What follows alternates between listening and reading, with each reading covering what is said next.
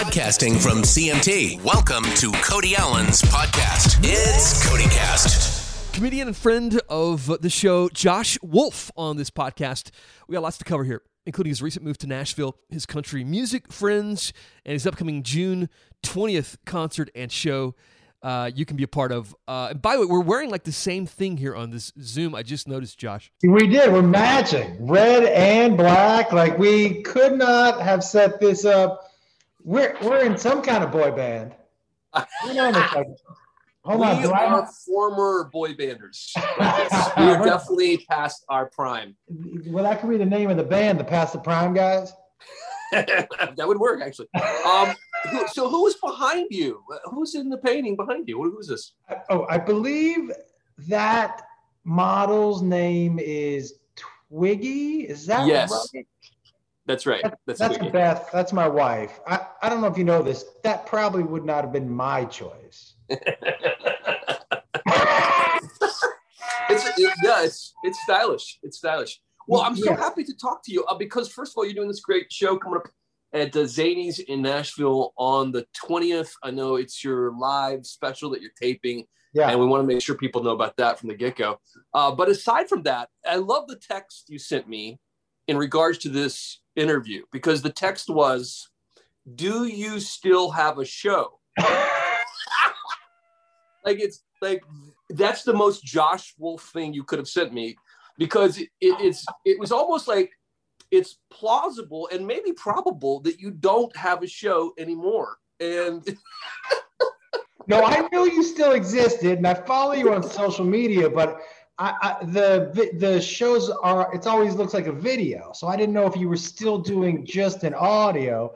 And here's the thing, man. Since I moved to Nashville, I have paid less attention to social media. So sometimes I'll ask people questions and they're like, I just posted about it. I'm like, here's the thing, you know where we're all at? This is where we're all at in our lives. Yeah. If you post something on social media, you just assume that everybody sees it. You're like, boy, aren't you following me on Twitter?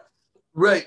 I just posted about it 2 days ago. You're not following me on Twitter? Well, and maybe the algorithm is off. Maybe I am following you, but then the algorithm is dictating what it wants me to see, not necessarily what I want to see, which is probably more Josh Wolf. I feel like that's probably that's the excuse I'm going to use for my entire career. Listen. It's the algorithm. It's the algorithm. True. So how is Nashville treating you? Are you loving it here? And first of all, why'd you come here? Why Nashville? Just so you know, I am going to write a parody called Blame It on the Algorithm. But we moved, man, because for a bunch of reasons. One, it was Los Angeles, and we've been there a long time. Both Beth and I feel like, good things happen when you shake it up. And if you never turn the page, you stay in the same chapter of your life forever. So every now and then, even if you don't think you're supposed to, you should turn the page. And so we turned the page. We knew a bunch of people here. We had a bunch of kids. It's still a city with a bunch of creative people. It's just so it had a lot of what we loved about LA. Now I will tell you, I've been a little surprised by the lack of sunshine. That is not something, and the humidity. Yeah. People don't know that Nashville does get a lot of cloudiness. And during the winter, especially for January, it's almost Seattle-like in the sense that it's gray and rainy and stuff. But I got to say, you look good. Your skin looks good. I feel like you look better here. You're something's right. I'm mentally healthier. And you know what? I've been getting into the special you were talking about. I've been starting to do a lot of. I sent you that parody we did of the. Yeah, which was great, hilarious. So we've been doing a lot of song parodies. Philip Sweet. Yeah, sure. Little Big Town. Absolutely. Big Town. So Philip comes, and once a month we do a show at Zanies of just comedy music. That's the one I asked you that we were going to try to hook up with last time. I've had Chris Kirkpatrick has come down and sang a song. Raylan Nelson and Taylor. Raylan is Willie's granddaughter. And Taylor Lynn, who's Loretta Lynn's granddaughter, whose voice is, dude. Have you heard her sing? Oh, yeah, of course. She was actually in a group at one time. With Carolyn Holly. Yes, exactly right. What was the name of that? They were really good, and I always loved Taylor. I think she had a thing for me before I came out, and anyone knew that I was a flaming homosexual. She was kind of like, she flirted with me a little bit, and then she got married to another bald guy who is a nice looking man. So anyway, back to. Hey, let me ask you something. Yes. When women used to hit on you, Yeah. in your mind, did you ever see? For me, what I would do is because I like practical jokes. I would just start doing. I would make crazy demands. Do you know what I mean? Like, this is what I like. If you want to be, you know what? Did you ever mess with people at all, or were you're too nice? I'm too sweet. I'm too nice, and no. And I was so probably insecure with a lot of that I just kind of like brushed it off quickly. I got to tell you, man. When we first do you remember when we first talked? Yeah, I was on my CMT show. Yes, I remember this. Yes, absolutely. We were getting things amped up for that, which, by the way, was a great show. Great show. And I hated the way they did it because it was like any show needs time. I mean, every show needs time to find its audience. And I don't know if you had like a 2-month run or something like that. And it's so competitive that time of night. So I don't know. I didn't like the way it got structured and the way it all went down. But nonetheless, I do remember those conversations. But I remember our first conversation. We were talking about, and I forget, a couple of women and talking about what we liked about the way they looked. And I always wanted to ask you, like, when you were put in a position where people were like, let's talk about these hot girls or whatever. Like, do you ever look back at some of the stuff and be like, I wish I had just at this point said, you know what, this is who I am. Like, do you ever look back? Yeah, but I always felt like, I have a box, this big trunk of cassettes of like all my radio shows over the 20 years I've been doing this or whatever. And literally almost every show I have on a cassette somewhere, even still. And so when I go back and listen, I make cracks sometimes on my old shows about like, Faith Hill being such a hottie or whatever. And I guess I got really good at sort of faking that, or at least, even if you are gay, straight, whatever, you can admire straight guys don't do this as much because it's weird, but you can see that someone of the same sex or opposite sex is attractive or not. And, you can kind of play it off, right? You know what's funny? I used to talk about this on stage. There were guys in my meet and greet lines, and we take a picture, and they'd go, hey, no arm around stuff. I'm not. I had guys say to me, no arm around stuff. I'm not gay. I'm like, do you understand how gay works? Right. Hey, do you understand? And then we would, like, I've had women in line be like, he's a good looking guy, right? And they're like, I don't know if he's good looking. I'm a guy. I'm like, you can't tell the difference between Brad Pitt and Danny DeVito? Right now, you couldn't tell the difference? If I had to say to you which one of these guys is good looking, you couldn't pick Brad Pitt? Like, yeah. It's so crazy the lengths that people will go to be like, but I don't do that. You're like, just take a picture, man. Just mean, right.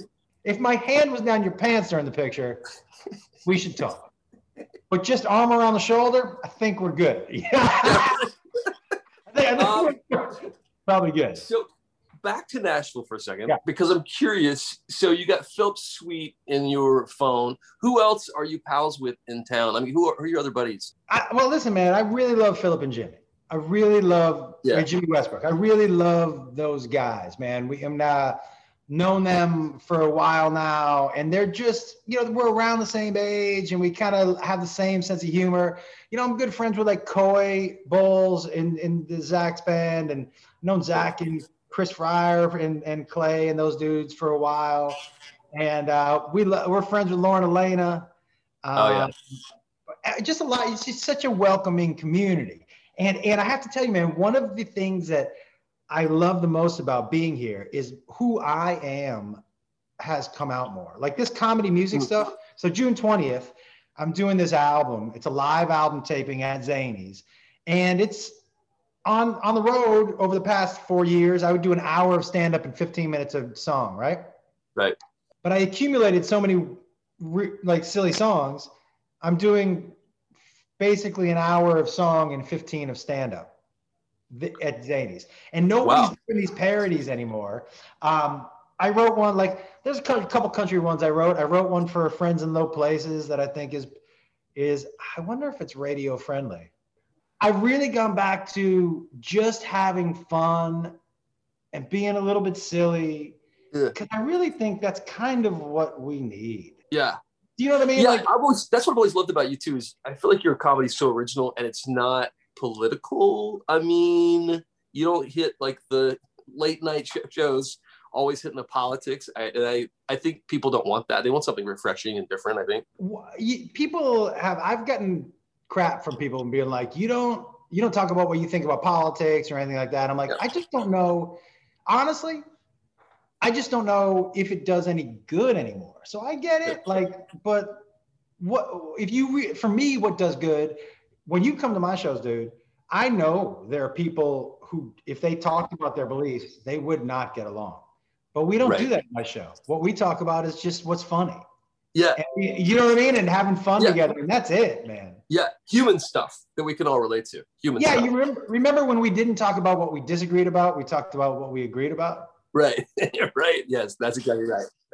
I got it now. If we were to mix a little politics into the song, though, and speaking of Tennesseans, algorithm,